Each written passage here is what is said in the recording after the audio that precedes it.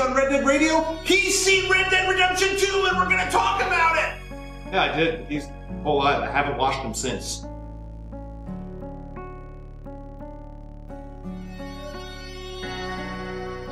Hi friends, welcome to Red Dead Radio, the Red Dead Redemption podcast. I'm your host, Jared Petty, and as always, we're going straight to the Wild Wild Guest. We're going straight to the Wild Wild Guest. We're going straight to the Wild Wild Guest. Yeah! That was incredibly intense. Really? Yes, good God, man. I'm passionate about video games and guests. Guests like you. Who are you? Hi, I'm John Ryan. You are John Ryan. John Ryan, you were here because you know a whole lot about Red Dead Redemption 2. I do know a whole lot about that cool video game that's coming out in like 6 months from now. Not even that long. 5 months from now. Yeah, five and some change. Okay, so the fact that you're having to estimate right now already means that... The real issue for me is that it's just not already October the 25th. Is that it? Yeah. That's my real problem. Okay. Is that I just can't have it now because it's like I've seen it. It's like that moment at the end of Scrooged where he's like, I know what it looks like. I've seen it and I want it and it can happen to you, but I don't have it yet. I can't play it. It's just like it will be mine. Yeah, exactly. Oh yes. It will be mine. Yes. I'm going to ask you for Red Dead's sake, kind of lean in on this mic a little bit. You got to love right it. here. You got to love it. Oh yeah. I can do that. Yeah, you're going to angle it up a little if you want. I don't want to do that. You don't want to angle that mic up? That's okay. I'll just talk normally. You're going to talk normally. I think that's All right, fine. there. Yeah. Excellent. Anyways, I wore this fun hat because I had it in my closet, but it's all crushed and sweaty, so I'm going to take it off. You got to wear that on the subway in I did. San Francisco today. I did. Yeah. Did you feel like Cowboy Guy? A little bit, and Yeah? then I mostly just felt weird. No, I'm good. You know what? I think it's good Stetson. Where'd you get it? I stole it from a friend of mine. Oh, okay. So it's not a product of Hope you're not watching that. Sorry, Walker and or Zach. I'm not sure which one of you I stole this from. Walker, Texas Ranger? He did also give me a duster. The eyes of the Ranger are upon you. That's very true. That's it. Ranger Trevette, R.I.P. Miss you, man. Oh, man. Wow. All right, moving forward here. So all chicanery aside, we're going to jump straight into Shootout, which is Red Dead Redemption news. Now, we keep saying to people, well, we're going to cover some more next week. We're going to cover some more next week.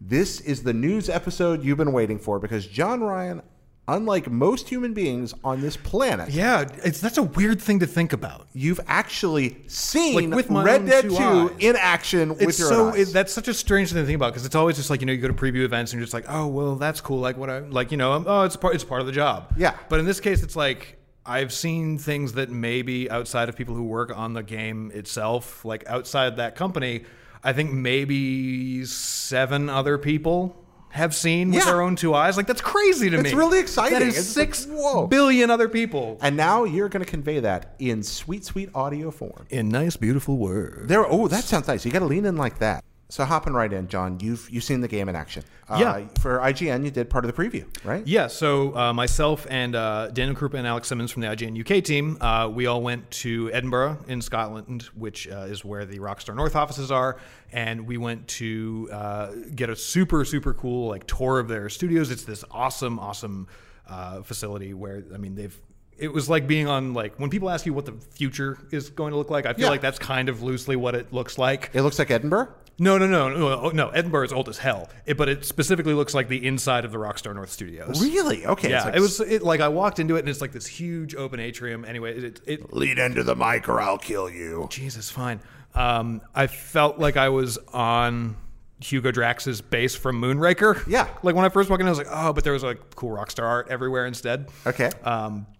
So anyways, so we get to go. We got a chance to talk to Rob Nelson, who is the co-head of Rockstar North Studio, as well as a bunch of other folks who are working on the game, like art team, animation designers, AI designers. Wow, got to ask all the questions. We literally ended up having a lengthy conversation with almost every department. Yeah, it was really, really cool. So what was the message they were trying to convey? And then you actually saw the game in action. Yeah, and then on top of talking to everybody about stuff, we got a chance to see. We got a 45-minute demo, which if you're not familiar with how game previews work, that's crazy long. Yeah, it's really exciting. And there's a lot of details about this on IGN.com right now. You can read through it.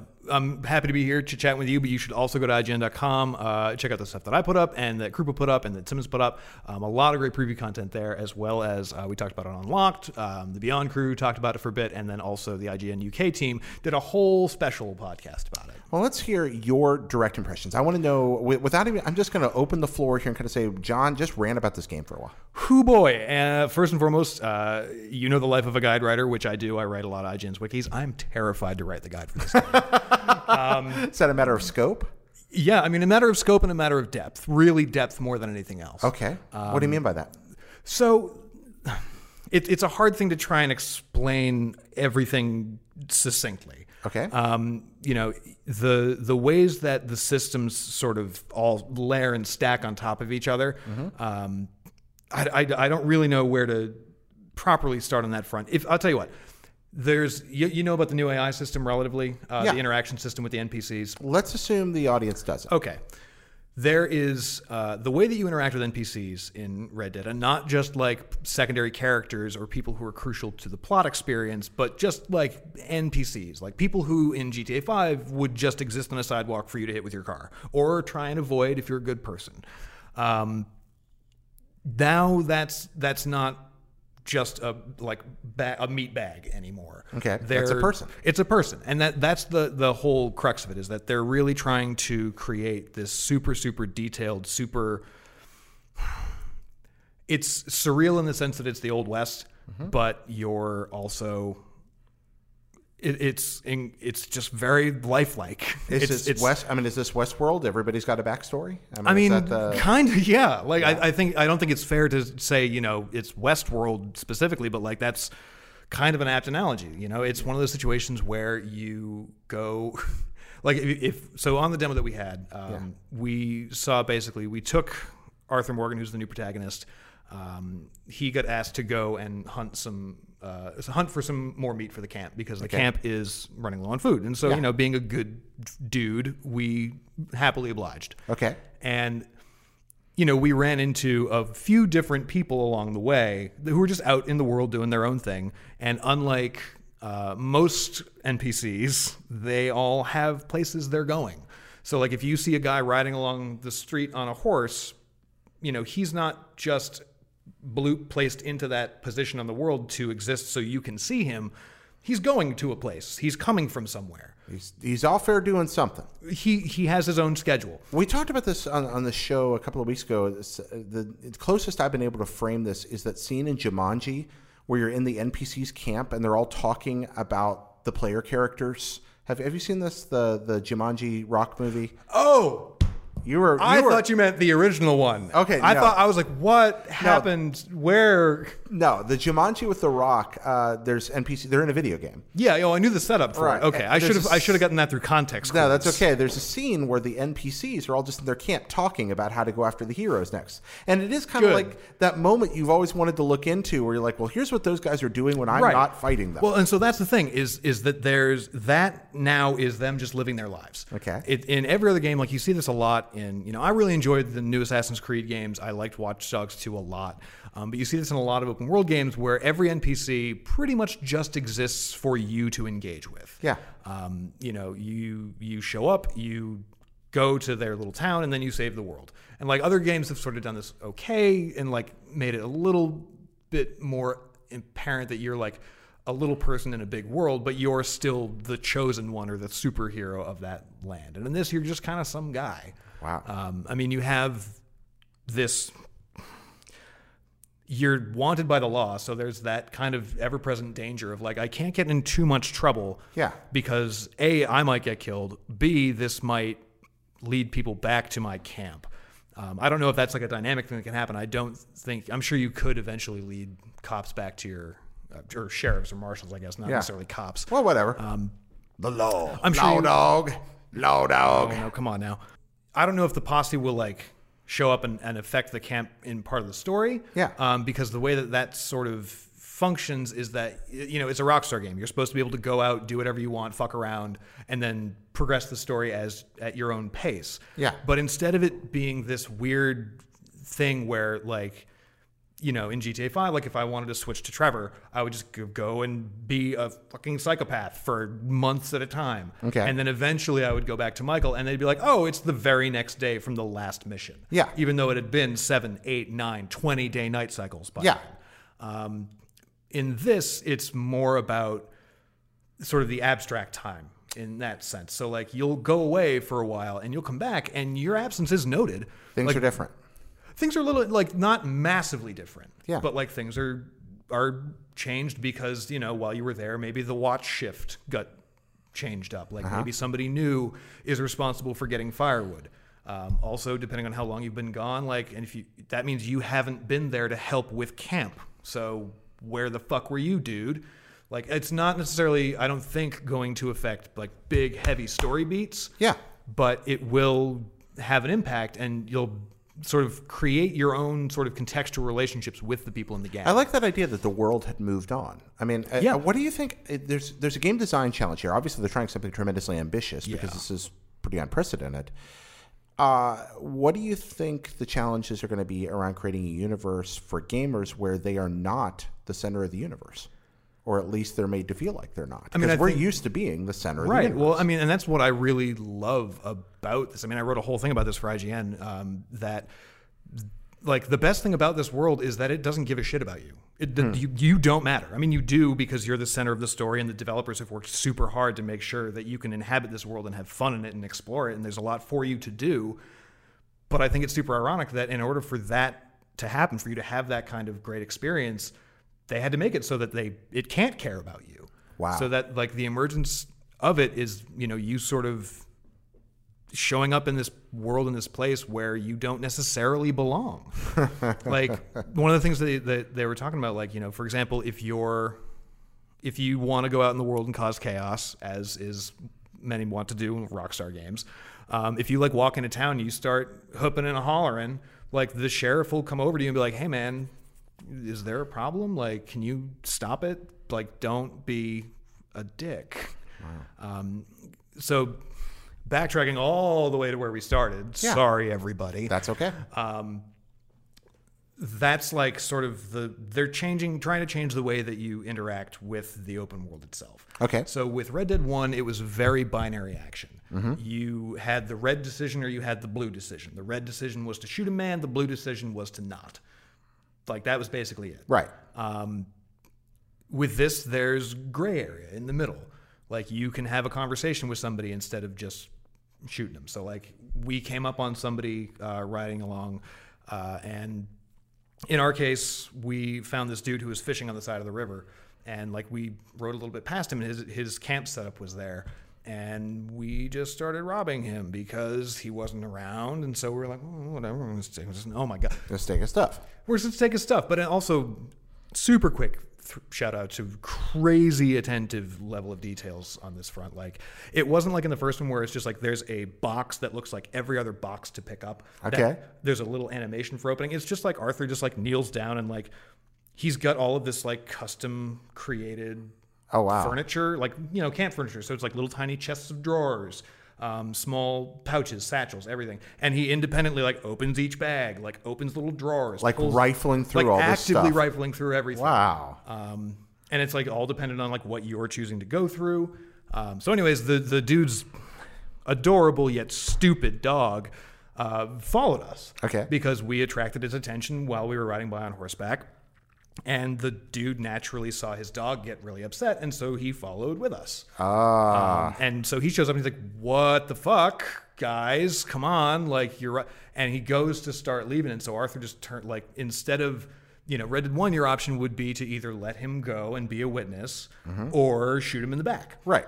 And instead, he basically, like, whipped around and was like, stop moving, stop. And the dude, like, turns around. And you can, instead of just shooting him, you have the option to be like, no, you know what? You're not going to tell the cops. Because I could kill you. I don't want to, but I could do it. And then depending on who that random dude is, like all the NPCs essentially have a type of personality. Yeah. Which is not transparent on the surface. No. Right. You can't like look at a dude and be like, oh, that's a bad guy. That's a good guy. That's a coward. That's a brave guy.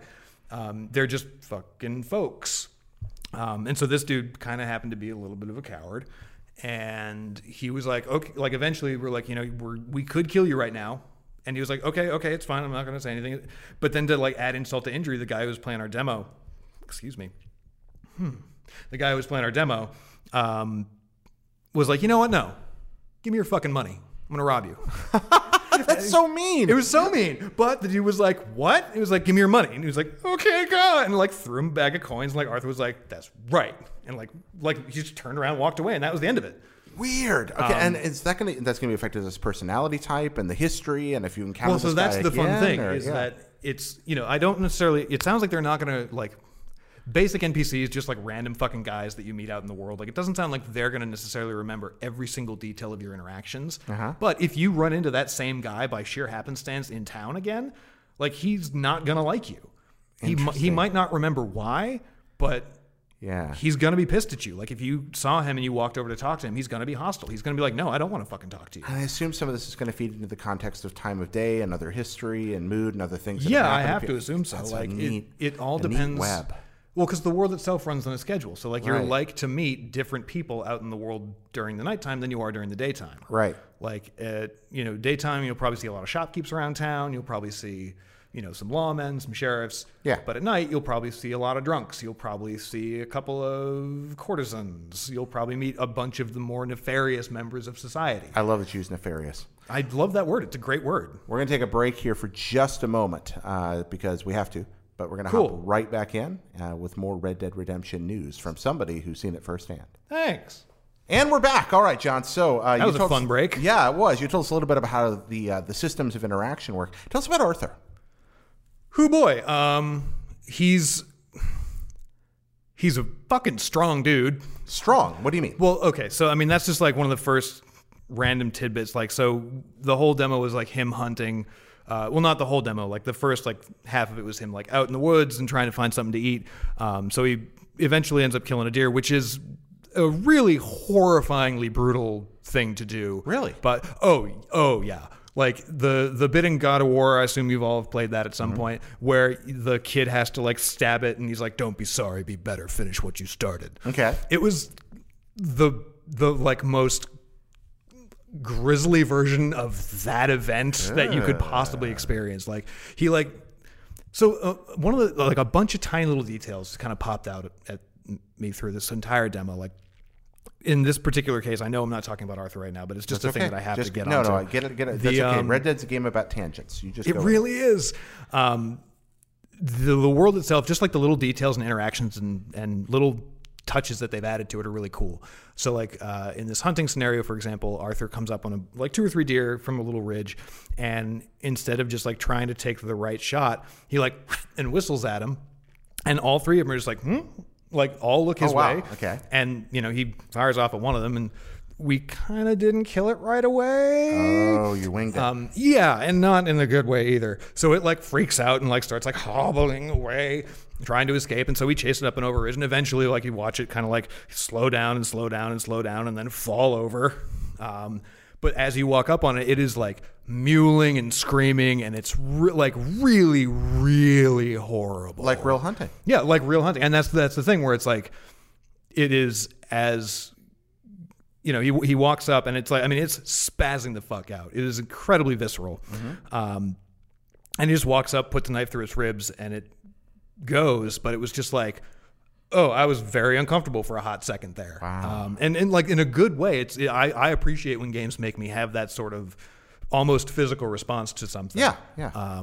So anyways, he kills it. And then since we need it for meat, when I say he's strong, I mean, he literally just fucking deadlifts a 5-point buck over his shoulder and just walks away with it like it's a bag of flour. Did that feel unrealistic to you, or No, I mean, that's the thing is like, he's a big dude. Okay.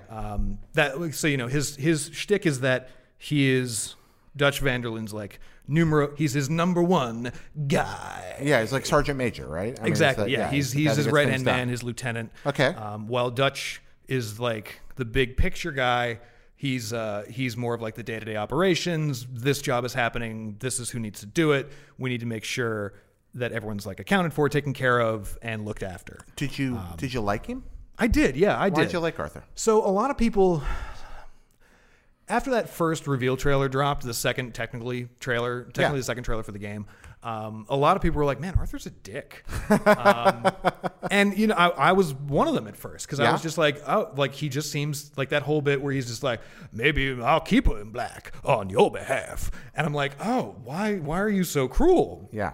At everything. And then, you know, we learn a lot more about him in the second, not about him in the second trailer, but like about the events of the game in the second trailer, or in the third trailer.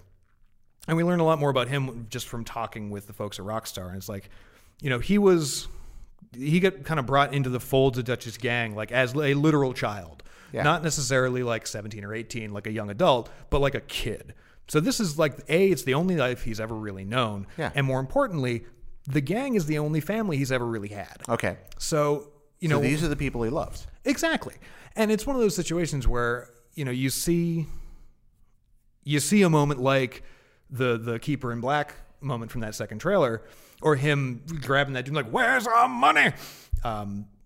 Just a side note, that's just always stuck in my head on permanent loop whenever I see a picture of Arthur. Yeah, because I was cutting a thing. Where's my money? Because I was cutting a thing for IGN one time, and it was like a Snapchat thing almost. Okay. And it just kept looping that one little bit, just like, where's our money? Where's our money? Where's our money? It was very good.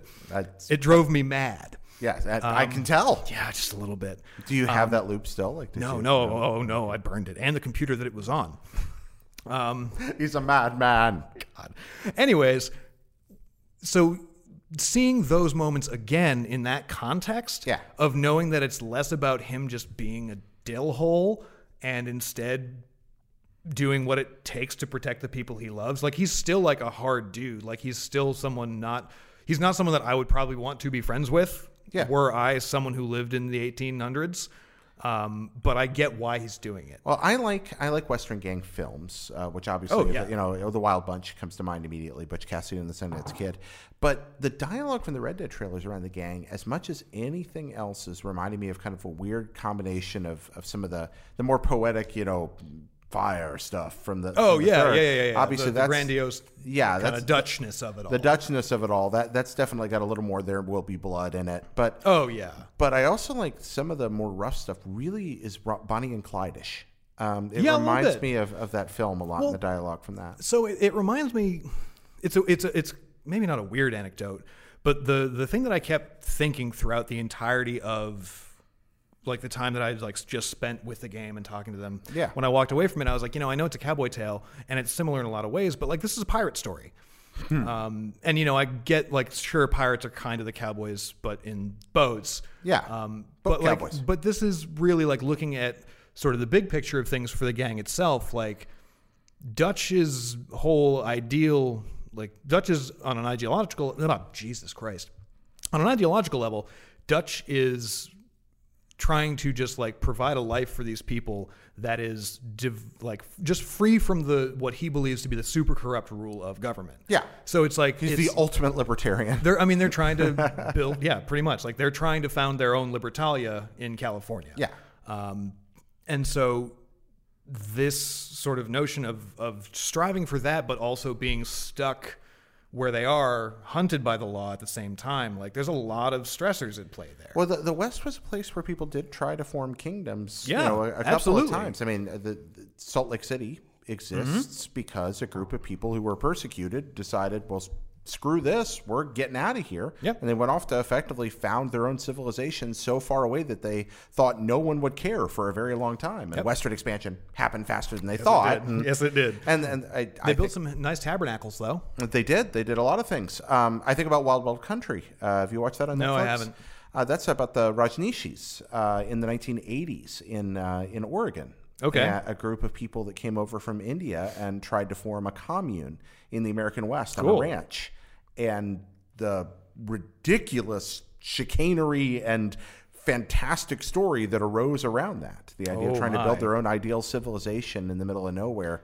And what came out, it's an interesting series. Yeah, it's a modern day Western. Cool. That sounds great. It's on Netflix? It's on Netflix. I'm going to check it out. Yeah, and so should you. Yeah, it's a really interesting piece. It is. But yeah, I mean, and so, you know, I see why folks might consider Arthur kind of like a bad guy. Mm-hmm. Like, not necessarily like the reformed, like the romanticized version of the like reformed outlaw Yeah. that John was in the first one.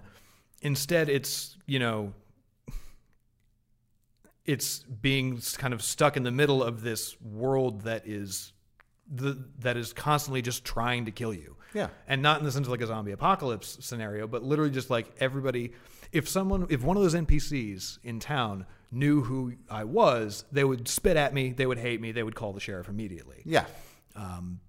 And like it's that notion that the noose is just kind of ever tightening for every second that you're not on the move towards where you want to get. They're after you. There's no escape. Exactly. They're constantly coming. And you may deserve it, but that doesn't mean you'll want it. Right. And that's, there's that. I mean, the third trailer, it starts with that, you know, we don't want to kill you. But we will. But we will. We'll do it. And that's the thing. It's like, you know, you look at the Keeper in Black line, you look at Where's Our Money, you look at even the bit in the very beginning of the third trailer where he's like, we're not people, we're ghosts. Mm-hmm. It's that notion of this is the hand we've been dealt, and it's going to really suck to make a good play out of it, but we've got to try. Do what we can. I like that. I like that element. I think that'll be a compelling thing to be a part of. Oh, for sure. And I think it's going to lead to some really interesting interactions within the gang itself. Like, on a personal theory level, I think that the end of the first trailer, the one piece of voiceover in it is like, you know, when it all goes to hell, like you got to run, you got to don't look back. This is done. This is over. Yeah. Personally, I feel like that's Arthur talking, because we know it's Arthur, but I feel like that's him talking to John at the very end. But like, I'm really curious to see like when you have formed all these relationships with these people, because like, you know, you do get to know everybody from the first gang, for the first game, who was part of the gang. Right. But like through a very different prism. You know, like Bill Williamson, for example, in the first game, he is this sort of bombastic, cruel, like really powerful outlaw. Yeah. And in this one, he's just kind of a dipshit. Right. Like he's the Curly of the Three Stooges. I mean, he's still a good Not shot, the Shep? and he's still God no. Ugh, boo, no. Shep can rip the fuck out of here. We are not a Shep household, sir. You know, I mean, he's not like a slapstick wacky character, but he's clearly not the smartest of the bunch. Yeah. And they all damn well let him know that pretty regularly, But it it's seems. like, you're just going to remind you of your place here, Bill. Right, exactly. So why do they keep Bill around? Because he's good with a gun and he's handy to have in a stick-up. Okay. You know, I mean, he was part of the mission that we saw was a bank heist in this tiny town of Valentine, in this area that New Hanover was the like section of the map that we were exploring. And so, we took Bill on a heist because Bill was mad at Arthur because apparently he had botched a job or something. Yeah. And there's this really great notion that kind of speaks to how Bill is kind of placed in the gang where, you know, he's going after Arthur, but he's like, you son of a bitch, like, why can't... What, like, you know, you did it, like, you fucked up, this is bad, like, you owe us money from this score.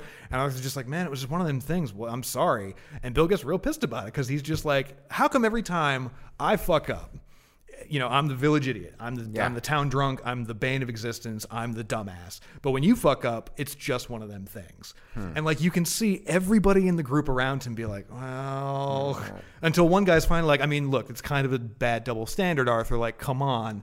And so you begrudgingly, you're like, all right, fine, fucking whatever. But everybody fucking knows there's a reason that when Bill fucks up. And when Arthur fucks up, it's usually just one of them things. It's very Jane Cobb. I think very much. I think that's the most apt description I've heard. Bill Williamson is essentially the Jane Cobb of Dutch's gang, but go ahead. Without the redeeming qualities. Okay, because Jane does have Jane ultimately does have a soul. Well, I don't know if Bill does. He's the hero of Canton. Mm-hmm. The man they call Jane. Yeah. For those of you who have no idea what we're talking about, watch one of the best westerns ever, set in outer space, Firefly. It's very good. It is. It's spectacular. You're starting to talk about the gang. That was going to be my next question. Anyway, cool. Let's keep leaning in. What can you tell us about the rest of these characters? I'm very curious about Sadie. Sadie Adler? Yeah. So Sadie, I mean, I don't know a whole lot about her. Okay, we haven't learned much yet. No, we haven't really learned a whole lot about anybody except for, you know, Dutch, Arthur, and then the few folks that we know from the first game. Okay, so we got Bill. And Hosea, the old man who was telling that story in the third trailer. Well, tell us about Hosea. I mean, there's not much to tell between... There isn't much to tell about him besides what we saw in that second trailer. Okay, that's He's like he might be the oldest member of Dutch's gang. We're not super sure, because that is sort of the story of how they meet in that trailer, where it's like they were two independent con men trying to rob one another. Yeah. And they both. I love the idea of that moment where they're both just like, wait a minute. Yeah. And like they both have their guns surrounded, like, come on, and then become best friends. It's kind of beautiful. I don't necessarily trust that Dutch considers Hosea his best friend, but I super believe that Hosea thinks Dutch is his best friend, by the way. I feel like if push comes to shove, because there's also that shot of them in the third trailer where like everyone's in that like what looks like kind of a mountain cabin in the dark, and everyone's like cold and clearly pissed off. Yeah. And there's a lot less of them than there was in that first shot in the woods. But like Hosea is the one who's like right next to Dutch, and like even Arthur's giving him some side eye, like, oh boss, you kind of fucked up here. But Hosea is just like right there. Like I feel like that's gonna go real bad for Hosea real quick someday. Like, well, there's a big old cast in this movie of people who kill for a living, or at least rob for a living. That's the thing. And this is most of these folks are not going to make it out of here. I think we can assume that, right? I mean I have a very strong assumption that Arthur's probably not going to make it out of this game alive. You know, I've wondered about that because John died when we didn't necessarily expect him to, and I wonder if Arthur will live. I would love to we see expect that. him to die. I would love to see that. There's a part of me that wonders about that. You know, I have a very strong sneaking suspicion that maybe Sadie will live. I really hope Lenny will live. Why do you hope Lenny lives? Because I liked Lenny. He was just kind of like chilling in the background. He was the dude that stood up for Bill. And I have to kind of respect a man for that, to the point where he's like, you know what? This guy's a fucking idiot. He is the piece of shit of this whole gang. Like, of all of us, he's probably the worst guy here. But you know what you can't do? You can't treat him worse because of it. And like, I think there's something very noble about that. I like Lenny. What about young Dutch? What's he like? I mean, young Dutch is that... He's not young. He's middle-aged. Younger Dutch, yeah. I think when we see him in Red Dead 1, when the original Red Dead, I think it's a miracle that his hair is still as black as it is. Okay. I think young Dutch, you know, we saw a little bit of him in the demo that we played, but I think most of what we know about Dutch we've seen in the trailers. Yeah. And that is, you know, it's that notion of sort of a pirate crew is, I mean, he's clearly the captain of a ship that has the entire British Navy after it. Yeah. And he's trying to figure out a way to make it back to freedom without everyone, you know, getting killed. Yeah. And it's that thing of like, you know, we know a lot about him already from the end of the first Red Dead, where he has those moments of like, you know, I've fought for my entire life. I can't change. The world is changing. I cannot change with it. Yeah. And it's interesting to me, I think, because we see him having accepted that in the first Red Dead. Yeah. And I think in this one, we're going to see what breaks him. Okay. Because there's that moment in the first one where I think it's when John catches Javier down in Mexico. And, you know, Javier, someone's like, oh, come on, man, you're not going to shoot me. We were bros. We're brothers. And John's just like, well, yeah, we were brothers until, you know, you and Dutch went crazy, and then family didn't matter. And everything we've seen of Dutch in both the demo that I saw and in all of the trailers so far, nothing about that seems crazy to me. Like, sure, there are more calculating sociopathic kinds of crazy that can be, you know, very like madness bubbling below the surface. But I think that we'll see Dutch get a little more, mad as time goes on. I think like as that noose tightens and as things get more and more dire as they go on, I think we're going to see Dutch go from that sort of, you know, that cold calculating guy who we saw in the second trailer where he's like, do you have my back? And they burned down a plantation house to, you know, I think we'll go from that dude to a guy who's very much desperate, trying to not just survive, but also to keep control over the small group of people that he has clustered around him, because I don't necessarily know if he knows how to survive on his own. Because, I mean, look at what happens between 2 and 1. Like, you see, you know, I have no idea where the actual story will take him, but, like, you see him go from however many of those people in that cabin live to having bailed on that whole idea. Yeah. And then tried to restart it with a whole crew of newly recruited folks. Right. Like, I don't know if this is a man who can, like, not only survive in this changing world, but also just, like, be alone or not have control over other people. He's got to be able to do that. And I think that's a really interesting thing, especially with him and Arthur, because Arthur, like I said, the gang's the only family that he's ever really had, and like Dutch is. I think it can sometimes be taken as sort of a played out trope, but like Dutch is very clearly a surrogate father to him. Does he collect orphans? I mean, you have John. I'd assume as much. Arthur, he's not necessarily like a Fagin type or anything like that, but like I feel like young susceptible men and women who don't know their place in the world. Like if Dutch gives them a place and says, "Hey, I can give your life meaning if you come and work for me." Like that's a totally real thing. Like that still happens today. Yeah, absolutely. No, I think it's a really. We're going to stop on that point for a moment and take a break. We'll come back soon with even more Red Dead Redemption. Stick around. Before we move on to our next section, I want to thank our Patreon producers. What? Indeed, the people who make this show possible, like Austin Riley, Jonathan, Austin. Robert Nieder, Ed Calderon. These folks and more, those folks who give on Patreon, make Red Dead Radio possible. And you too can help us out at reddeadradio.com if you want to, and I hope you will. If you're enjoying the show, please. This is how I make my living, so I hope you will. I was going to ask if there was a way that I could help be part of that. Can I give you money? Like I don't have anything in my wallet right now because I'm. Yes, you can always give me money. Perfect. If you wish to give me money, Great. I will accept it. Here are my credit cards and driver's license. Thank you. I'm not going to do that because you might see the numbers. I'm going to do like Internet. Arthur. You. Give me your wallet. Exactly. There we Fine, go. take There it. we go. See, look at that. Look at that. I figured out his profile. You're stealing because you love people. That's the whole point. That's why it's okay. That's why it's justified. So we're not following our usual pattern for the show. We usually have a very segmented show, but you've seen the game, and there's so much to tell. I'm sorry that I'm ruining your. You're not ruining anything. This is a blowout. That's the idea great. here. Okay, this is not our regular format. Of course. But I do think that it's pretty rad that we're going through this. So finishing up with the gang, and then I just want you to talk, if you don't mind, about just some of the points that jumped at you from the demo. Oh, for sure. Yeah, Anything of course. else, any other characters you want to talk about? I like Uncle a lot. I still really like Uncle. And here's the thing, like the first time that like we ran by Uncle, I was just like, oh, that's Uncle, cool. And then he opened his mouth and I was like, that is Uncle. Yeah. Well, because Uncle in the first game is just like, he may as well be like Prospector Pete. Yeah. Where he's just like, you can't understand a word he says. He's just like, bing, bang. He's like the boomhauer of the gang. Yeah, absolutely. And he still very much is. Like, I'm sure that there's a lot more to his character in this game because he's younger. He'll be forced to interact more with people.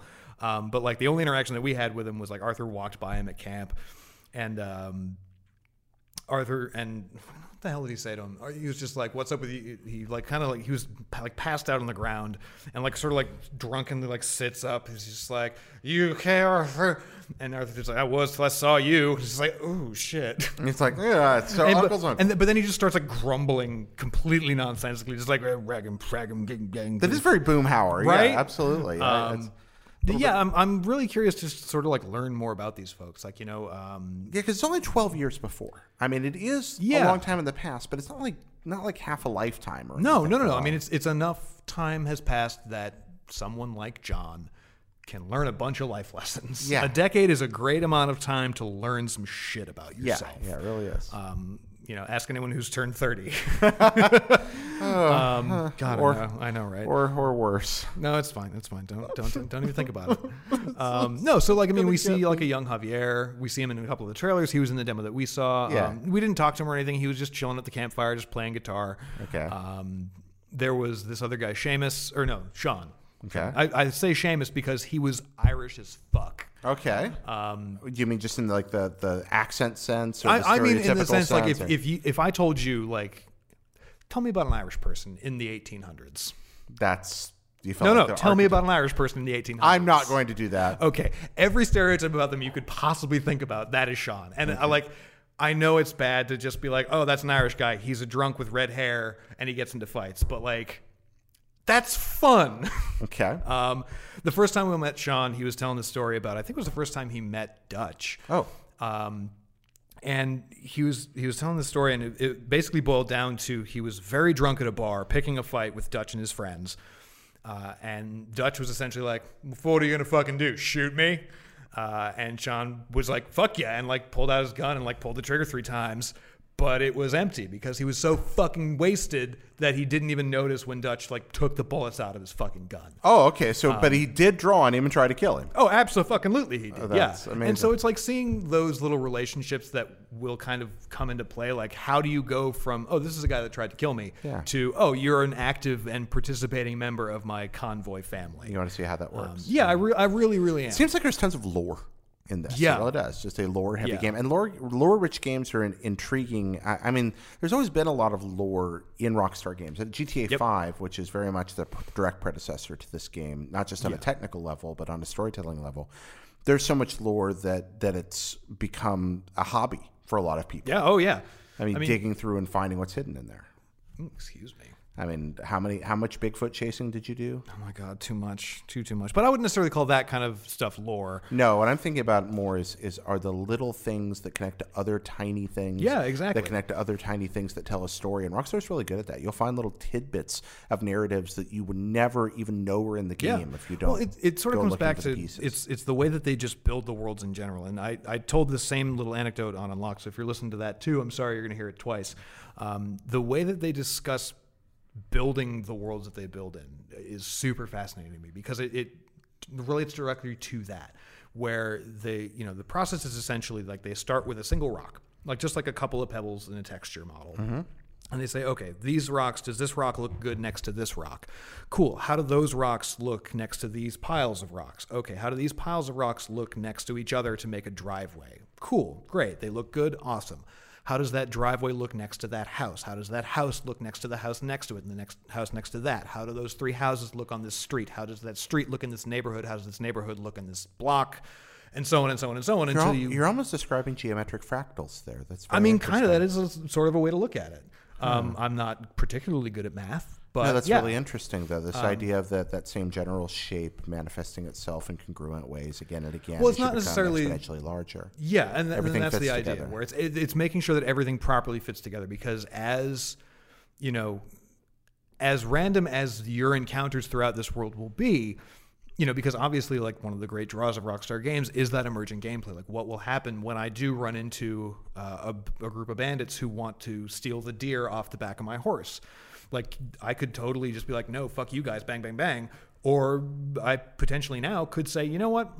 Fine, fucking take it. I don't give a shit. Or you could try and potentially, I think, like, negotiate with them. And depending on their personality types, like, maybe you could talk them out of that situation.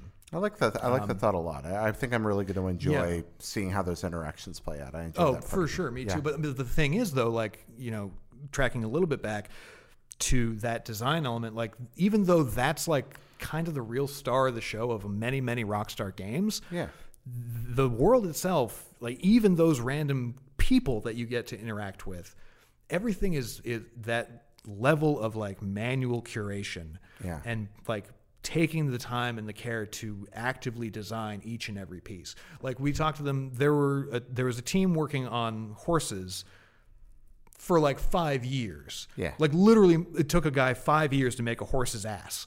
Like, when we were there were dudes making little tiny rocks, like not big whole mountain pieces. To be fair, I spent the last 5 years making a horse's ass of myself. Look, we all have done that. But I mean, in this case, actually animating and painting on the ass of a horse. Yeah. God damn it. No, you have made a horse's ass out of yourself. Oh, definitely. You've been doing very well for yourself. But we've got people doing a lot of manual curation. That's the thing. That's the thing. I was playing Red Dead 1. There's so much of that love and care even in that, which is a much more technically primitive product. But just something I'd forgotten when I sit around and play poker, that people are just going to drop hints about missions in the middle of the discussion, or I'm going to pick up dialogue from the other room through the wall, slightly muffled, and the door opens, it gets a little louder, and I'm picking up things. And it's not just throwaway dialogue; it's it's part important. of this world. Yeah, and that's the real thing, is it's not necessarily like important quest-giving dialogue, because if it was, you'd have to be in a mission cutscene. Right. But it's not. It's just like this thing that you can potentially overhear and then hear them go on. Yeah. Like, the guy that we robbed, for example, that fisherman. Yeah. If we wanted to, we could have just, like, pulled up next to him and just potentially had just a conversation. And then, like, when he was done fishing for the day, if he pulled in 3 or 4 trout, he'd theoretically get back, go to his camp. When he was done camping, he'd pack up camp, go home, and we could follow him home and, like, meet his wife, meet his kids maybe. And I'm super curious to see just, like, and this is the thing where I'm terrified to write the guide, like I said, because I don't know how deep that rabbit hole goes. You know, I don't know if it's going to be you can have instant personal interactions with them in like, and those conversations when they end, that'll be it. Or if it's going to be sort of a Westworld scenario where like everybody potentially has a quest chain. Yeah, I'm wondering if there's a terrifying geometric web here. I don't necessarily think things that are affecting it. I think even just looking at a hardware level, I don't think that's possible. Like this is it. When they told me at the end of the demo that it had been running on a baseline PS4, I didn't believe them. Yeah, well, but don't forget when GTA 5 came out on right, but and that's the 360 thing, where it's like, I PS3, didn't it looked like it looked come from that outer good. space. Exactly. Yeah, and that's the crazy thing too, is like you look at the trailer shots, everything in that first reveal trailer, all of those really beautiful landscapes, like yes, it's shot with a cinematic camera in the game, but that is still in the game. That's what that looks like. You know, that sequence where Hosea in the third trailer is talking about stuff at the camp, you can walk right by that. Like, that's not a cinematic. That's not a thing where you sit down. Well, there's been a lot of talk cutscene. about not seeing gameplay. So is your walk through the world, does it look that good? Yeah. Yeah. It looks beautiful. I mean, you know. I'm not surprised by that at all. No, it looks despicably good. Like, it was one of those things, like, I felt almost bad saying it, but I was like, this has no right looking as good as it does on that hardware. Because, I mean, it really is gorgeous. And it's not just the fact that it looks really good, because you can make a world that looks pretty on games like, you know, God of War on PS4, the base PS4. I was blown away. Like when we did our graphics comparison about the PS4 versus the PS4 Pro, they looked almost identical aside from the frame rate. And I was like, holy shit, that's great. I'm really glad to see the PS4's hardware getting used like that. But in this case, it's not just how pretty it is. It's also how, like, the nitty fucking gritty details. Like, expound. So Arthur's clothes, for example. I mean, it's a small fucking detail. Anybody would have forgiven Rockstar if it had just been like, if I'm going to wear this shirt with a pair of suspenders and pants, that outfit is going to be one just piece of character model rendered. But instead, it's not. They're actual pieces of clothing, each one independently rendered. Like your suspenders will shift and move on top of your shirt. Your gun belt will shift and shimmy along under your ass. Like your canteen bottle will jiggle and fucking shit. Your hat can get shot off in a shootout. Like, this reminds me of discussions when I went to ILM for a movie thing once, back when I worked at IGN, and they were talking about hair and individual things that were dangling off certain characters, and how proud they were that rendered in a movie, pre-rendered. Exactly. So and talking about somebody doing that on this kind of hardware. Seeing that being done dynamically, it's just like, holy shit. Like when I ever saw, you know, what the fuck was it? The first Tomb Raider reboot. Like Lara Croft's hair physics was like a whole thing. And then they eventually updated The Witcher 3 with Geralt's hair physics. And that man has beautiful fucking hair, by the way. So do you. Oh, thank you. Wish I did. You can have some of mine. I'm getting it cut this weekend. I'll take it. Great. I'll just paste it on there like a treble. Sounds good. Perfect. Don't wear a tribble on your head. There's trouble with tribbles. There is some trouble with tribbles. What other little details like that you know? Well, I mean, that's the thing. Is it's like, so that in and of itself, like, kind of blew me away. So, like, the horse. Oh, fuck, I completely forgot about the horse. Oh, boy. You forgot about the horse? But, like, little details, right? What do you mean I forgot about the horse? The horse is this whole fucking thing. Like, so Red Dead 1, it's a horse. It's basically a car from GTA. Yeah. You call it when you need it. You ride it from A to B. Sometimes it gets shot or hit by a train. Yeah. In this, it's like its own. Your horse is a fucking character now. Like, you have to create a bond with it. Like, the horse that you start the game with, you'll probably have a better bond with than one that you'll just go out and fucking lasso in the woods. Okay. And as you build that bond, you know, you are in better and better control of it. The relationship that you have depends on how well that horse functions in combat, for example. Okay. So, like, if you get into a shootout with a horse that you just lassoed, odds are, like, the first couple of gunshots that go off, it's going to get spooked real quick and going to bolt and either throw you or take you with it. If you have a really good relationship with your horse, though, if you've taken it through a bunch of situations that have made it like trust you more, you'll have an easier time of reeling it in. Like a bear kind of came out of the woods at us during our demo, and it like the horse was visibly like, oh shit. But instead of like completely freaking the fuck out and like spinning away and running off, it like, you know, you saw Arthur be like, hey, it's okay, it's all fine, we'll ride this way instead. And the horse was just like, oh, okay, you got this. Gonna be all right. Okay, so it's not just like GTA 5 where you could steer the car a little better later in the game. Right. No, this is an entire thing. Like Rob Nelson, the co-studio head at Rockstar North, was telling us the story And you can hear about it in a couple of other spots that we've written about too. But it's a great fucking story, so it's really good. Where it was like a year and a half, 2 years ago almost at this point, and he was riding his horse and it got hurt out in the desert, like away from town. Yeah. And he thought that he had the stuff on him to fix it, but he didn't. And because when your horse dies, your horse fucking dies. That's it. It's dead. Like, it's gone. dead. You have to start... Perma horse death. Yeah. Confirmed. Perma horse death confirmed. And but you have to start again with another horse. Okay. And so, like, to that end, like, if it's a horse that you've been with for the entire game, like, that's important to you. That's Yeah. that's almost a friend. Yeah. It's like dog meat in Fallout. Yeah. Only it can die. Yeah. You actually care about this creature. Right. And so, like, he rifled through his bags. He realized he didn't have the medicine to heal the horse. And so he's like, shit, okay. There's a town, like, a couple miles that way. I'm going to run there. I'll be right fucking back. You stay alive, horse. And he hoofs his ass all the way to town. He gets the shit that he needs, and he gets back, and it was dead. Oh. And that's the thing where it's like, it's not just that, like, shit, now I don't have a horse. It's like, my horse died alone in the desert without me. Yeah. Even though I tried to save it. But because it was early super alpha build, he pushed the whistle button and it, like, bloop, it popped back up. And so they were like, this is bullshit. That ruined that whole super cathartic moment. And that's so, telling like, a lot about how they wanted the game to exactly. turn out. And then they're like, okay, you know what? We definitely need the horse to stay dead. No, that's wonderful to hear. I mean, that shows, and this is unsurprising, but it shows that they really get what worked about the first game work so well. Greg Miller was telling me a story about, you have to go on that mission in Red Dead 1 where you encounter the old man that's talking about his wife, and you go into the cabin and she's dead. She's a desiccated corpse that he's gone mad and he's living on. Greg played as a total white hat the whole game. And just where's the fun in that, Greg? goody two shoes. And that's very he met fun. this sad old man alone. And he said, for the only time in the game, I went outside and I kind of looked out and I thought, and the only time in the game I put the mask on. And I walked back in and I shot him in the back of the head. And I rode away, put him out of his misery. Yep. And that was Greg's story moment. Yeah. That wasn't part of the script. These games do that better than anything. They really do. And it's good to know that's designed. We forget because it happens. We forget you have to design that in. And that's the those thing. are where it's like those moments are, it's like I was saying, like, it's built to be, the world is built to be indifferent towards you, but in creating that indifference, it's what makes it so special. And that's a beautiful dichotomy. Yeah, I really, really like it. It is hands down my favorite thing about the potential that this game has. Yeah. Obviously, like, I haven't played it. I don't know how deep any of these particular systems go. Like, it is still 5.5 months away, but hot damn. Yeah. Well, they've am been I working on it a curious to see long time. They've got a great track record. Yeah. Everything here is this is what I want to hear about this game. Oh man, yeah, for sure. It is very much a video game. There's stuff we didn't get into. Very I'd much be a video happy to come back, or we can keep talking now. I don't give a shit. Yeah. What else you got?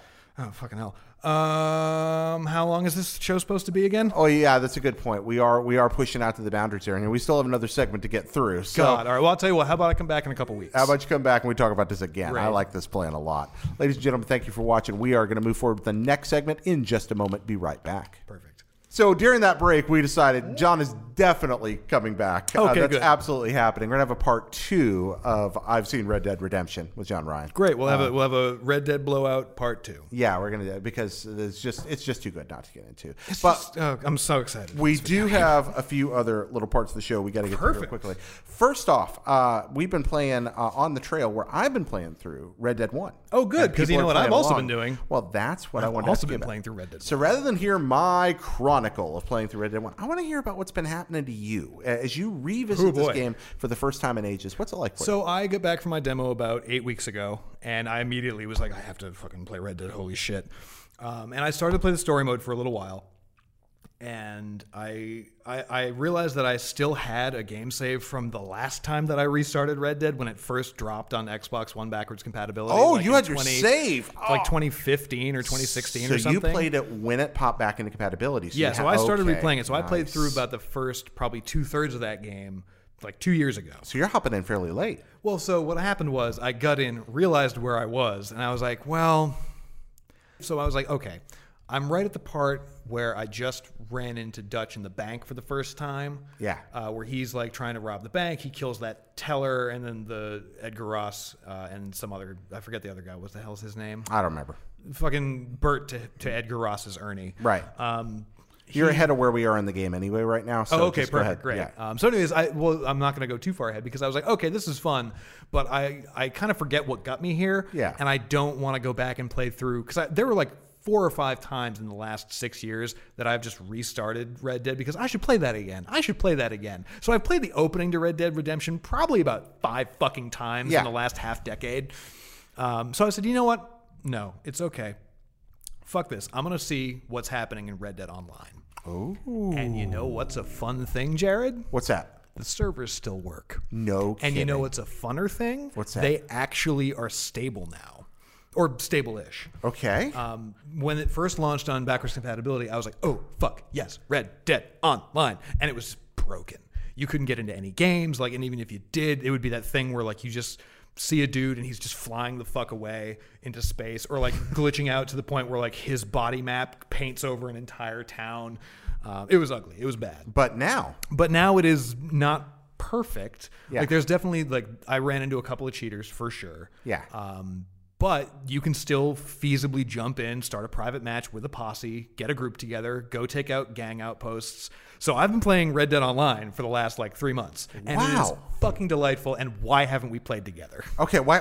Because that's a part of the game I never got us into. Oh, it's so It good. was not. I mean, I'm mostly familiar with it, but it did not draw me in as much. So we'll have to play together. Please, And that's oh the my answer. God, please, yes, play let's do together. that. Okay. And that's what we can talk about the next time we're here. Our Red Dead Online adventures. Absolutely. No, I mean that's the thing where it is. To me, that was like because GTA 4 Online, you could opt into a free roam mode, but you had to actively choose it. Yeah. And with Red Dead, that was the first iteration really of what we saw turn into GTA Online. Yeah. Where you don't load into like a menu and pick what you want to do. You load into the world and then you go from there. You're kind of just in there, Yeah. and now you're going to figure out what thing you want to go off Exactly. and do. And There's then plenty of instances, but there's also that constant Right. Like you can area. start team death matches, you can start PvP, you can start racing proper- Hot Wheels cars in the sky. Exactly. Yeah.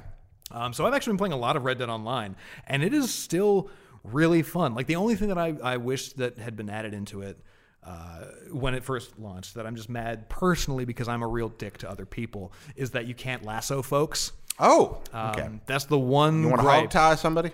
No, I want to lasso him and drag him behind my horse. Oh, okay. I want to ass haul him because you can't keel haul him, you can't road haul him. So I feel like with the ass of my horse behind me, it's an ass haul, right? Is that how it works? I don't know. I assume. I don't know the I think nomenclature. technically it's road haul. It's a road haul? Okay. Or path haul? Keel hauling. Carriage When haul? I finally came to understand what a true keel hauling was. Oh man, it's terrible. That's the most awful thing in the Yeah. world. The fact that it was designed to pull you under the boat where the barnacles were on the hull and Yeah. tear your skin off. Oh yeah. Oh no, that's not like a pleasant that's a fun way of punishing someone for a minor crime. It's no, we're gonna fucking kill you and it's gonna hurt the whole time you're dying. Yeah, that's just the worst thing ever. Yeah, it's really terrible. Anyways, I really, really hope to see, because we know there's going to be some kind of online component to Yeah. Red Dead Redemption 2. I would be surprised if it wasn't rolled out in a similar fashion to GTA Online, where the single player drops and then like 2 weeks or a month later the multiplayer drops. But I have no. And then it keeps iteratively growing. I mean, Right, exactly. Because that's the thing about GTA 5. It's you talk about your support, new modes, yeah. new things to do. I mean, that game has evolved to the point that It blows my mind, honestly. Like, I got the chance to sit down with Imran Sarwar, who I believe that's how he pronounces his name, and I'm really fucking sorry if that's incorrect. He's the content director for GTA Online, and GTA Online is kind of my beat at IGN. Like, you remember the days we used to get updates every week? We still do. And so, I had to pull him aside and I was like, Jesus Christ, man, like, how do you people do it? Because it's one of those What things. did he say? She's just like, well, we like it. It's fun. Yeah. Like, Did they ever sleep? Probably not. Okay. I don't know. But it's one of those things where, like, you look at all of the content drops that they've had, and like not just like new cars here and there, but like almost every 2 or 3 weeks, like a brand new mode, like a whole newly designed game mode, like the Doomsday heists, the big proper like content drops with like new mission types, new multiplayer modes, and new vehicles, and like whole fucking new mechanics. Oh yeah, that's what I mean. I think the part where it rolled over for me, I always thought it was amazing. But when they were just like, and by the way, you can create your own stuff. Oh, That was yeah, the one. content creator was fucking That great. was incredible. And then the second one of those was like, and now Hot Wheels cars in the sky, everyone. Right, and now it's just like, you know what? No, fucking, we're just gonna go completely like the shark is over the tank at this point, like, or the bike is over the shark. And tank. I was all about that. I mean, Oh, that's yeah, it. Just like, absolutely.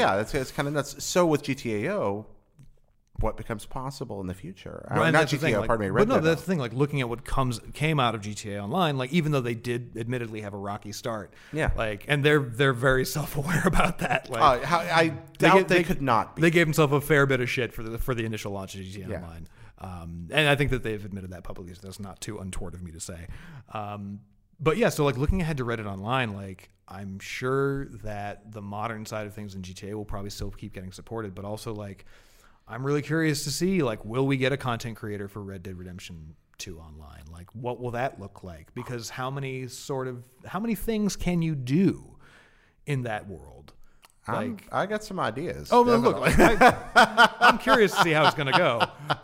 But like just from the technical limitations alone, like some of the most interesting game modes in GTA Online are due to Harrier jets and submarine cars.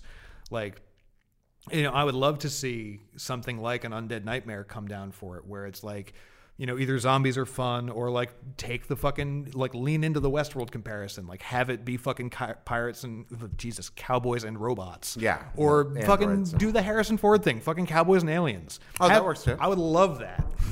Because we know aliens are a thing in the GTA universe. Exactly. So why can't they be? Why and, not? and they're the same universe. Yeah, exactly. We know that too. Yeah, because we got John the Marston Marston is a granddad. Yeah, you can choose him as one of your ancestors. Even though I think that that's more of a fun nod in Well, GTA. Well, so here's why I say that.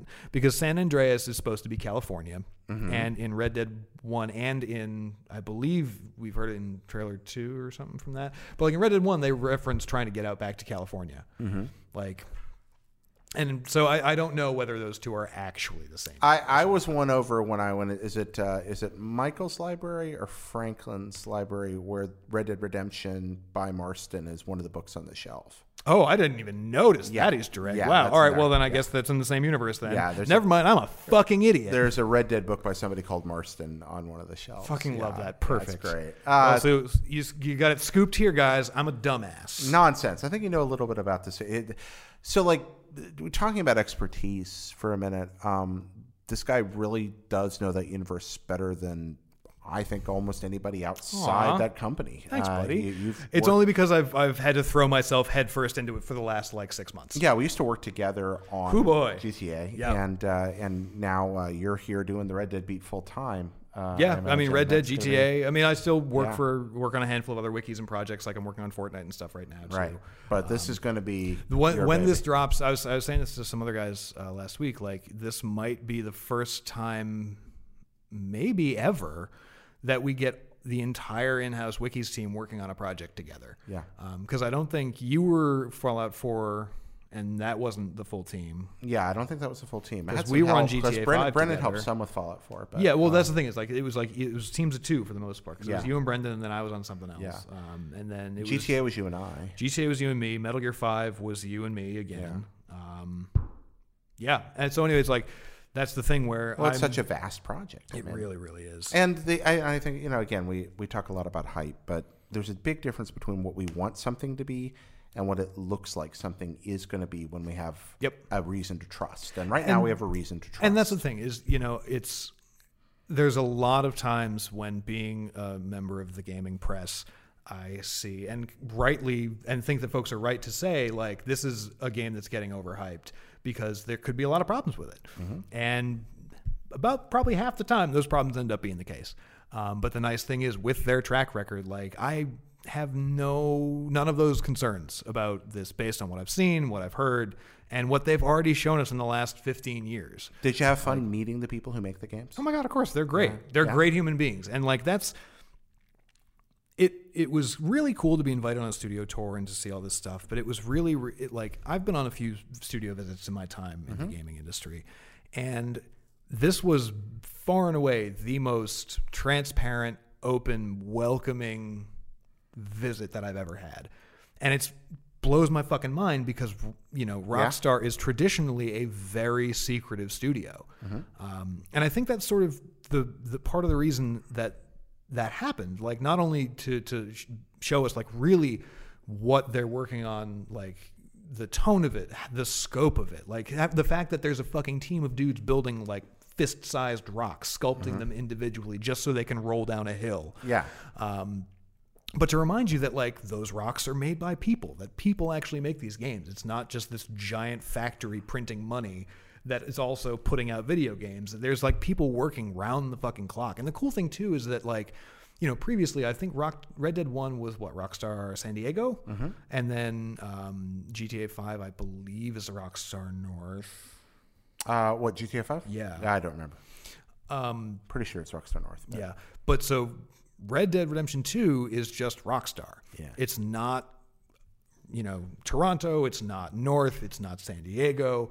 It is the whole company working round the clock for 8 fucking years, like around the global clock. So it's like when they get up in the UK, they've got emails from Australia. And then at the end of the day in New York, they have emails in LA. And it just kind of rolls. Right. And it's not like the global development cycle is something that is very clearly done by a lot of studios, but it's not an easy thing to manage. Especially no, but the other thing too is like, you know, you look at it on the scale of it. Like Ubisoft is one of the studios that I think utilizes the global development strategy really, really well. Yeah, but they're working on putting out 5 games every 2 or 3 years. Yeah, whereas this is, you know, probably a half dozen or more proper studio teams working on one product for almost a decade. Yeah.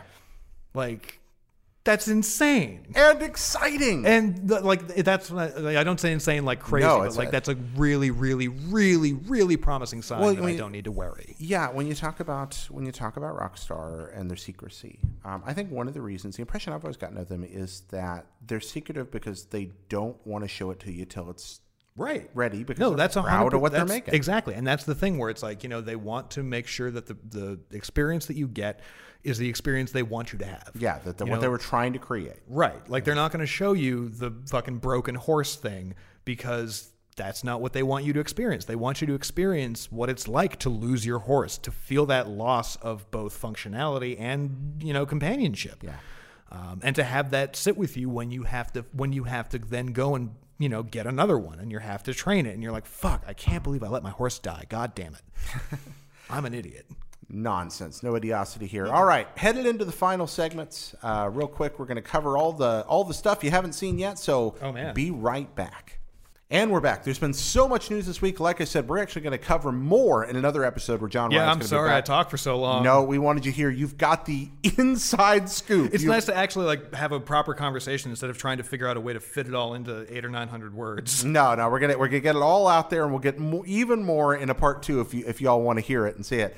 We don't want to have an episode that stretches into 2 hours here, so we are going to cut back a little bit on some. Good, I think that's probably a good idea. Yeah, let's not talk about a movie today, which is normally a part of the show. The good news is I've seen shamefully few westerns. Like I just watched Bush Cassidy last week for the first time. I was going to ask you about that actually, but we're not going to do that now. It was fine. I liked it. Robert Redford's a dreamboat. He is a dreamboat. Paul Newman too, though. But like, the both of them. Hey now. Anyways, I'm all about that. We're not going to talk about our love for Bush and Sundance, though. So, luck of the draw. Our random segment. 4 questions have nothing at all to do with Red Dead. Not in the least. Okay. Whatever suit you draw, that's going to be the question. Top card, or can I pick any of them? Well, you can pick any card you want. Choose a card, any card. Just pick your suit. I'm going to pick this one. All right. What's the suit? Clubs. Today's clubs. We draw clubs a lot. Clubs today. Josh Brandt's question. Josh Brandt, what do you got for us? How do you view religious faith in the world today? Fuck. Sometimes they're zany. Sometimes they're serious. That is John a Ryan, big question. That question's for you. Yeah. How do I view religious faith in the world today? I think it is misused by many, which is one of the great tragedies of our time. When you say misuse, I believe that there are many, not necessarily false prophets, but I'll say zealots, people who use the word of the Lord to their own ends, and those ends are to either, fill their own pockets or actively make life worse for other people. And I feel like that is not the only place that religion has in the world these days, but I feel like that is the one that is most concerning to me. But I feel like, religion's place is still very much to shepherd people into not being better, but being safe, feeling that they're good, feeling that they know how to, provide and exist with the people that they love, and how to provide for them, and how to offer that sort of safety to others. It's interesting you chose that word shepherd. Where did you draw that from? Because flocks and stuff. Yeah, flocks. I mean, the word pastor just means shepherd. Oh, well, I mean, That's I came from a semi-religious household. Yeah, Like that's I do remember my church sermons, even though it's been many, many years since I've gone. Yeah, it's, I know you have a very, very intimate history with religion. Yeah, for those of you who don't know, I think a lot of folks watching the show do, but yeah, I'm an ordained minister. I pastored a church churches for many years, and faith's still a very important part of my life. I don't talk about it publicly too much, but people ask about it sometimes. It's not that I'm embarrassed of it. It's that I've learned that in the context of what I do and where I am, it's a more nuanced issue than I might expect. Yeah, and that's kind of the thing, is that it's difficult to talk about faith in 20 minutes, 15. Like, no, and that's not saying we should stop. No, that's all right. I say that I view one of the problems of faith is that a lot of people use it for their own personal gain, but there's also so much good that is done with it. Like, I mean, look at what folks do with their church parishes or their synagogue groups. Like, ultimately, I feel that the place of religion is to help people be kinder and offer more love to their fellow humans. And it's a shame when that's not how it's used. It's a very common fundamental element of the theology of many, if not most, of the world's religions, which you just expressed. It seems to often be lost in dogmatics or in pragmatism. I think it's much... The difference, this is the most... I don't want this to sound like a cop-out, because it's the most Sunday school answer ever, that there is a difference between what defines a religion and what defines our faith. Yep. And what I mean by that really is that religion, we might think of something as being a moral or a system, and faith as an ethic. An ethic is something you live out. Faith is something that is energizing and part of who you are. It is what you do as well as what you believe. Yeah. And whereupon a religion is the structure that exists. Right. It's the it's the lore and the rules that have been created around it and for it's the background lore of Dark Souls. I mean, basically, yeah. Like, it's. I mean, that's I'm not much of a believer these days, but were that to be the case, I'm sure that a big old lightning bolt would zap me right in the back of the head. That's damn, Josh, that's a big question. It is, and but it's one worth asking. Absolutely. Because I don't want to sit here and grab my hands. It's an important part of my life. I have a very specific set of beliefs. I'm a fairly orthodox Christian. I have come to believe and understand a lot of those things in the context and the light of my life's experience that has taught me that not everything that I grew up hearing is necessarily the best manifestation of that belief. Yep. I really do think that the first question we ask one another when we're trying to help God, serve God, love God, whatever we want to call it, represent, is this for the betterment of other people? Yep. Is this something that is serving me, or is this something that is serving them? Yeah. And that's a very hard question to be honest with ourselves about. Very, very true. I mean, that's kind of the whole but like that's one of the greatest challenges of this whole human experience on this weird blue rock floating around in space, isn't it?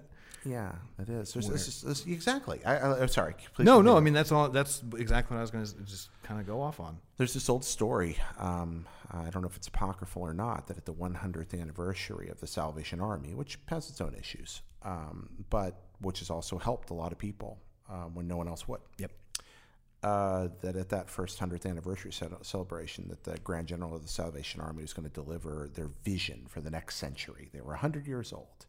And he was going to deliver a speech on their vision for the next 100 years.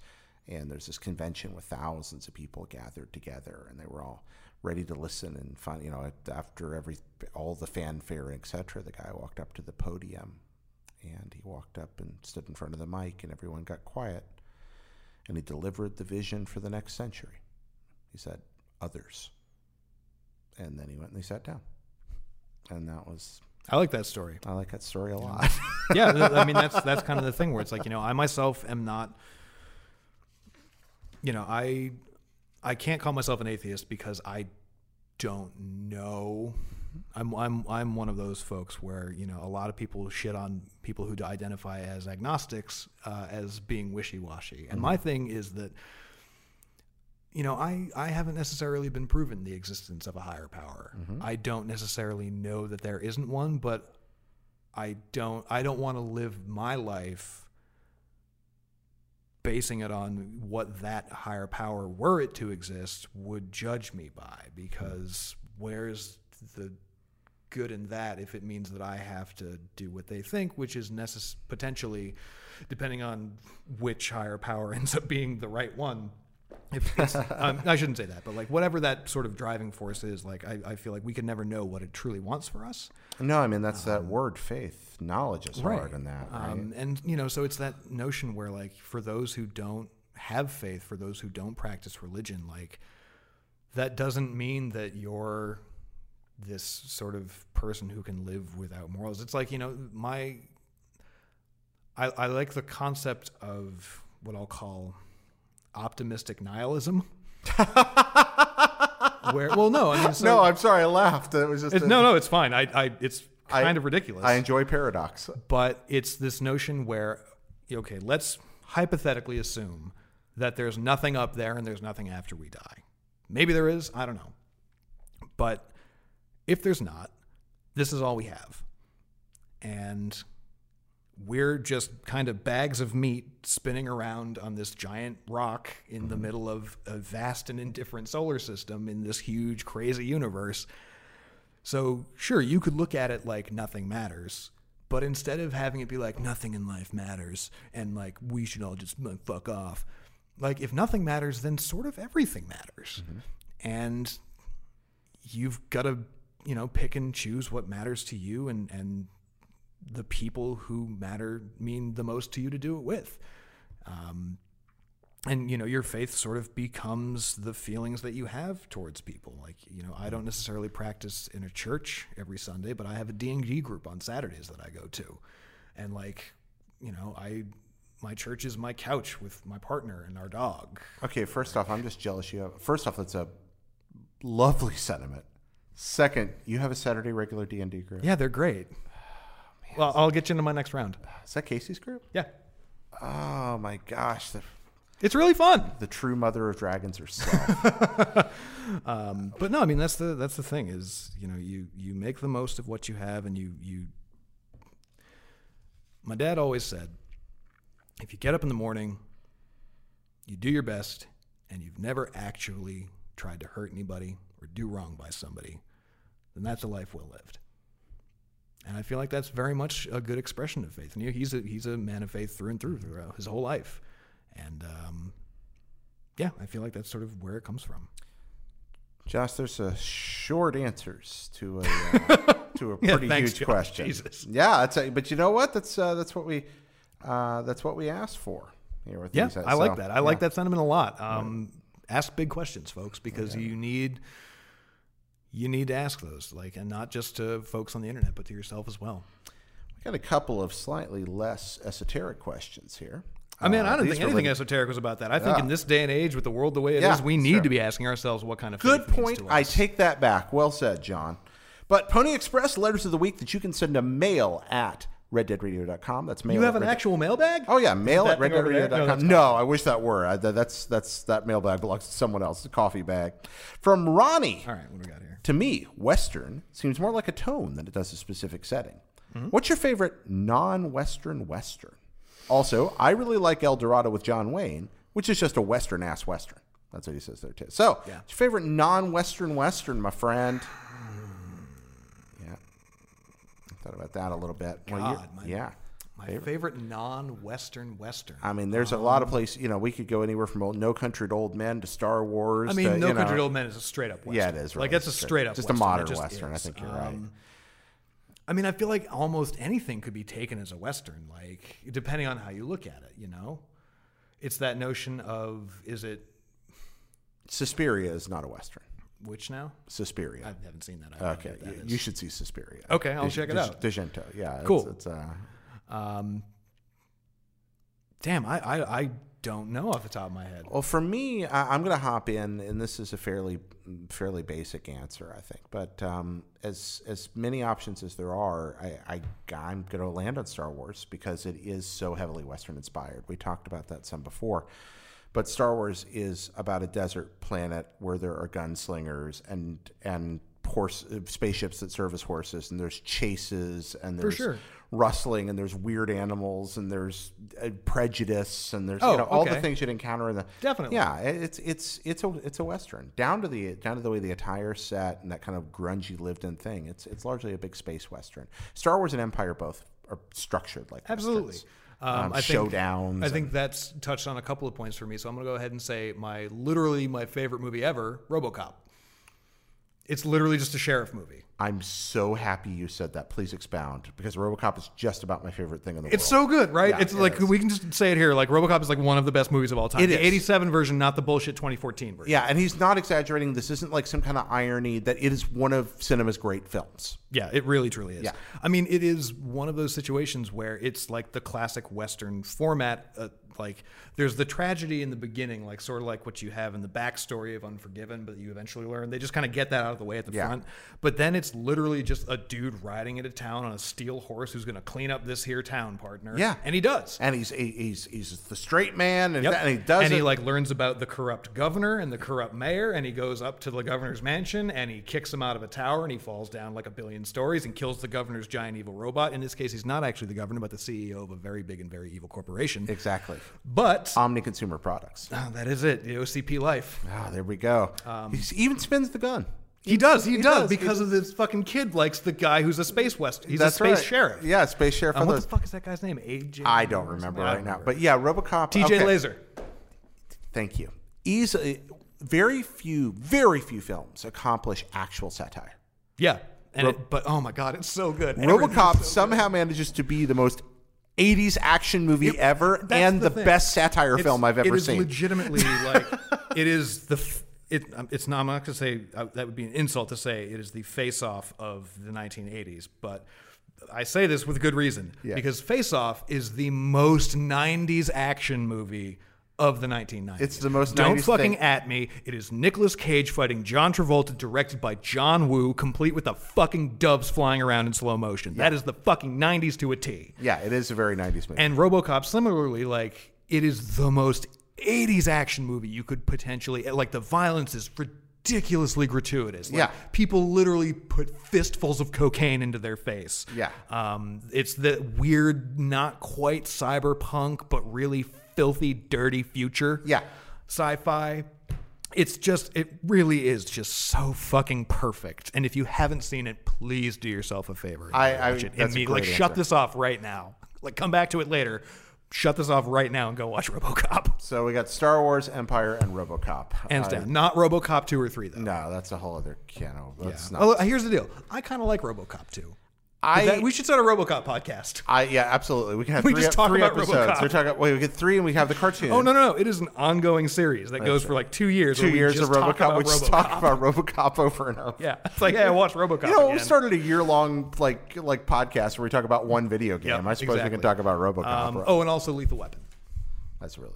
Oh, that is kind of a Western. It's a isn't little it? Butch and Sundancey. Yeah, It's just thinking it that is a could little watch Butch and Butch and Sundance. I like that. No, that's really, really good.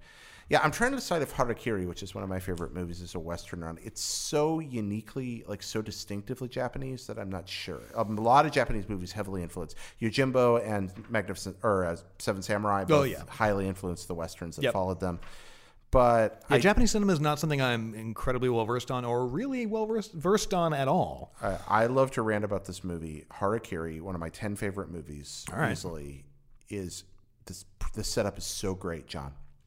It's just after the Tokugawa shogunate has taken over. So there's way more warriors than there are jobs. Okay, great, fun. So there's Super all love these that. unemployed Economic strife. Exactly, unemployed killers everywhere. Because of that, and because of the Bushido system that's part of life, there are all these Ronin wandering from place to place, starving. And this one Ronin wanders into the house of a place where there are still employed samurai working for a lord. And he says, "Look, I'm penniless. I just want to kill myself honorably. May I use your courtyard?" Fuck. That is heavy. Yeah, it's like, "My life is not worth living. May I kill myself in your courtyard ritually?" Oh, boy. That movie, there is a turn about halfway through that movie. It's already great. But there is I did not see this coming a million miles away moment that happens. All right. That reframes the whole. You're just like, I remember this one line gets spoken, and I just go, Oh, no. All right. and the whole thing All right. shifts, I'm and sold. it becomes the most awesome samurai movie ever. Tight. I'm super into so this. good. All right. Yeah. I'm gonna have you write that down before I leave here Harakiri. tonight. Yeah, it's part of the Criterion Collection. Perfect. And then from Dalton, why do you think there's a lack of AAA westerns other than Red Dead? Do you think Rockstar scared them all off? Or what? Kinda. I mean, actually, I'm surprised there haven't been more. Well, so here's the thing: is like, I heard tale that like there was potentially going to be a Gun 2. Yeah. At some point. I can't but believe then it didn't Red get Dead a- Redemption came out. Yeah, I could still see a Gun 2 happening, just maybe like in I would dig it. 2014. I know this is blasphemy. I really liked Gun. No.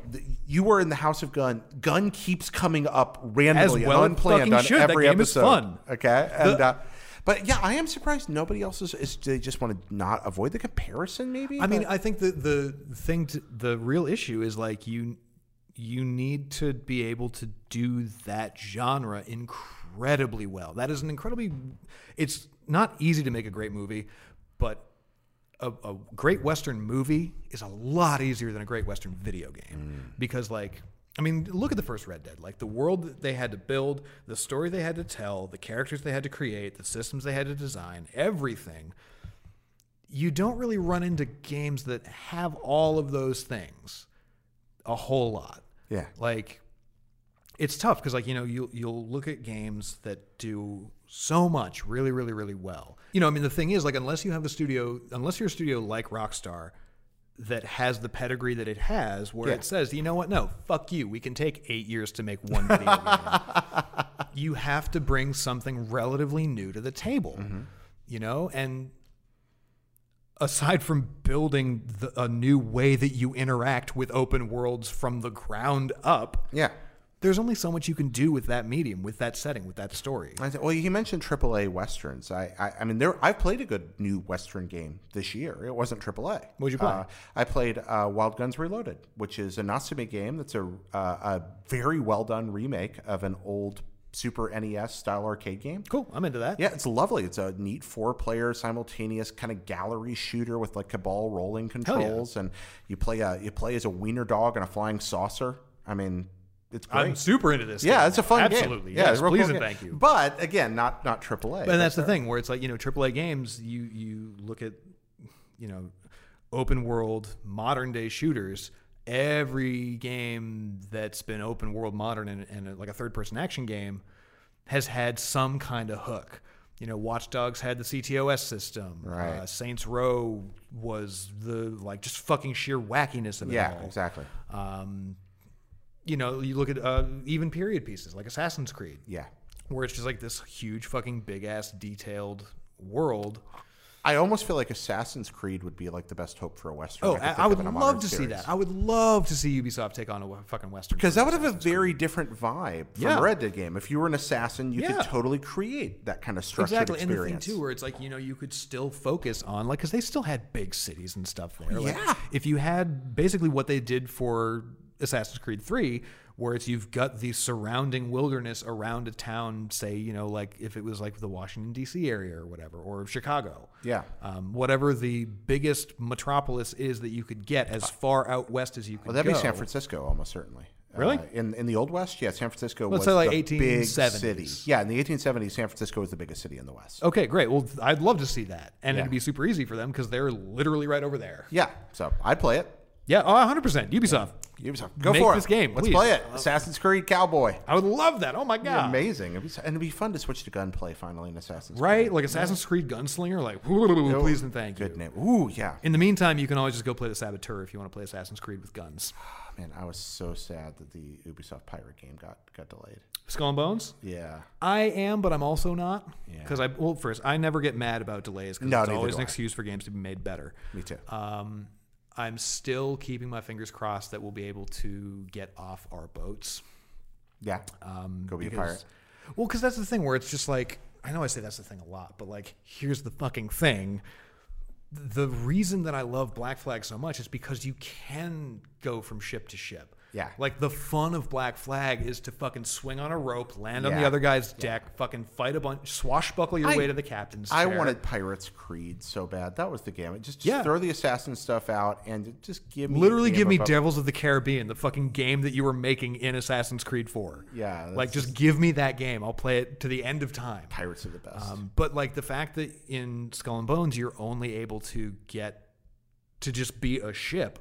Like, I think it's interesting. Like, the multiplayer was fucking great. I played it at E3 last year. It was super interesting. Like, that was the multiplayer mode that Black Flag should have had. Yeah. A class-based ship team combat game. A lot of fun. But I worry that, Ubisoft has done really, really, really well about kind of like cornering the market on like social action games and Yeah, they're really social good at that. RPGs. Like the Division, even though a lot of people had some problems with it the first year or so, like it's great for teams. If It was just bad the first year or so. I know it's a good game now. so is It's GTA Online. Like no, the first few months, but you know what I mean. Like there's that They period turned where, that around real quick. They did, but like you know what I mean. There's that period where it's Yeah. pretty rough. It's not necessarily great, but then it Yeah. gets better. Like The Division's a great game now. like I can't take. Yeah, say the anything. 1.8 update I think it was like kind of reformed how you kind of play that It's game. effectively It was a the different same- it was game now. basically the Taken King but for the Division. Yeah. But Final Fantasy Realm Reborn, the Division. boo, get Oh, 14's fine. no. Oh wait, that's the online one, right? Yeah, That's that's where they took a terrible MMO and made Yep. it a great MMO Yeah, by right, remaking right. it. Yeah, there's a lot of that. I think it's a good answer there. But yeah, I think a lot of it is that it's real hard to get money approved for a AAA game, and you can make one argument on one side, hey, Westerns are big right now. Yeah. And the other argument on the other side, how in the world are we going to convince people? But and that's the thing was like That you know this is- when Red Dead 1 came out, like they had seen Red Dead Revolver was a thing. It Yep. Red Dead wasn't Revolver, great. Gun, Call of Juarez, those had all come Yeah, out. but none of Around them that were time. super well received critically. They sold okay at best, I think. Well, Red Dead Redemption. But before understood Red the Dead mythos Redemption, I mean, so that's well, the thing, right? Yeah, is, it is just- that they said, you know what, we've got the capital to take this risk, and I think we can do it really, really well, and they did. yeah, they nailed it. And now everyone else is just kind of like, well, if we can't do it better than that, and now they see this coming down the pipe, and they say, well, if we can't do it better than this. I think it's wise. Yeah, I think it makes a lot of sense that we aren't seeing a whole lot of them, but I would not complain if we did. Final part of the show Oh, every boy. week. This is the Red Dead Redemption poker tournament, my friend. Oh, hell yeah. All right, so this is random as can be. Okay. Simple rules because we don't have betting, so it's seriously completely random. Okay, so you're just going to get a 5-card draw hand. Tell me how many you want to throw away and get back, and we're going to see if you can beat our current poker champions hand, Greg Miller. All right. Our current Red Dead Radio poker champion with a pair of 9s. Pair of 9s is your best hand so That's far? our best hand How so many far. episodes have this been? Well, this is this 3, like 4 or 5. Okay. somewhere All in right. there. Okay. All right. Okay. That's not that bad All right. then. So, right. just dealing you 5 here. You show the audience if you want. No. I want to see. Take a I want peek. them to see the end result. You see the end result, all right? It's not real poker because we can't bet. Ooh. Uh-oh, you got something interesting? Got a decision to make? I do. I really do. God damn it. Oh, there we go.